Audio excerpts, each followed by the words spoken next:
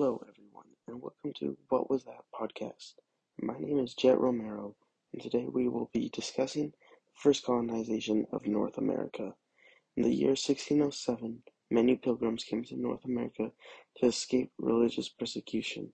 When the pilgrims arrived in North America, the first colony was called Jamestown in modern-day Virginia, and in 1620, Plymouth, Massachusetts was founded. Please keep in mind, I am only telling you about the colonies in the modern-day United States. Colonists were able to survive due to the help from Native Americans. In the past, there were plenty of colonies already in North America, especially from the Spanish.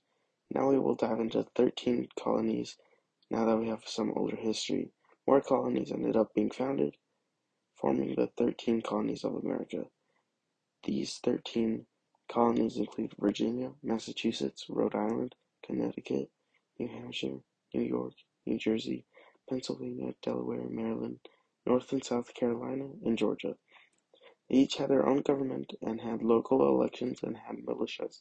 For those of you who don't know what a militia is, a military force that is raised from the civilian population to supplement a regular army in an emergency. But back then, they were the army. They didn't have proper training or had enough supplies, unlike our military today.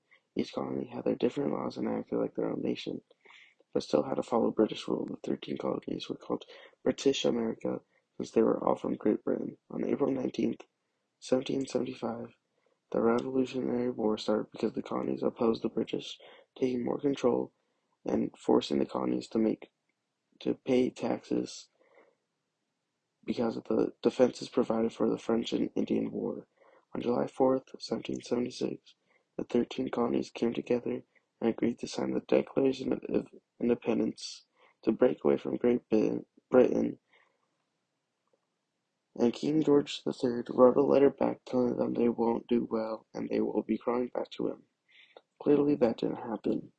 We will continue the story in episode 2 of this podcast. Thanks to Wikipedia and Google for the information.